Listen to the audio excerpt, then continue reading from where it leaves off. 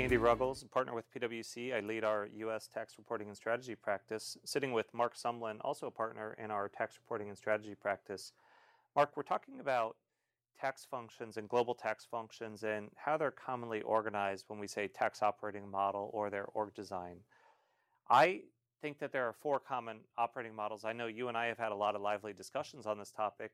Can you take me through and explain very briefly what are the four common tax operating models that we see with our clients here in the U.S. as well as globally?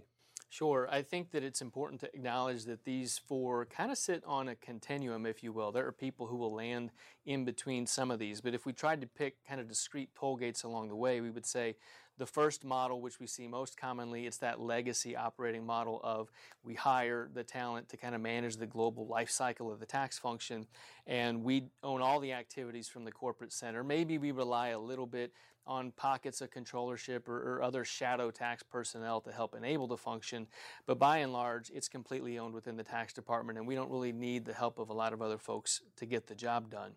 Moving to the right, though, on the continuum, we do find a number of tax organizations starting to look at other enabling structures. Shared service centers and centers of excellence are migratory patterns we're seeing in the broader finance organization that tax is starting to take advantage of.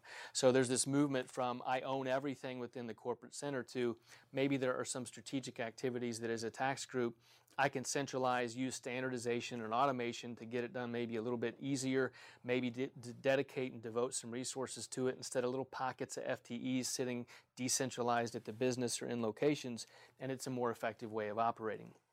The third model is kind of going one step further than that, and it's saying, you know what, maybe I'll take some tax activities that don't add strategic value for me, and I'm going to move them outside the four walls of the organization.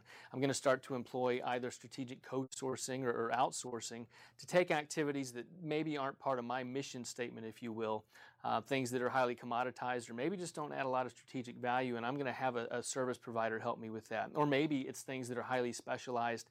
I can't justify the full-time resource devotion to it, so using a strategic third party is going to be a more effective way for me to operate.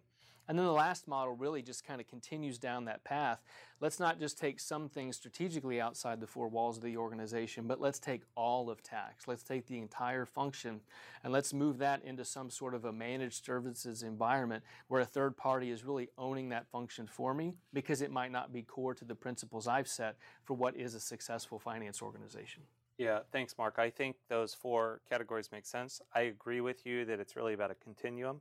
Within that, it's important to break down the key design elements that feed into the tax function, as well as think about how do you drive automation and technology wherever you fall on the spectrum. So thanks for joining me in the discussion today. Thanks for having me.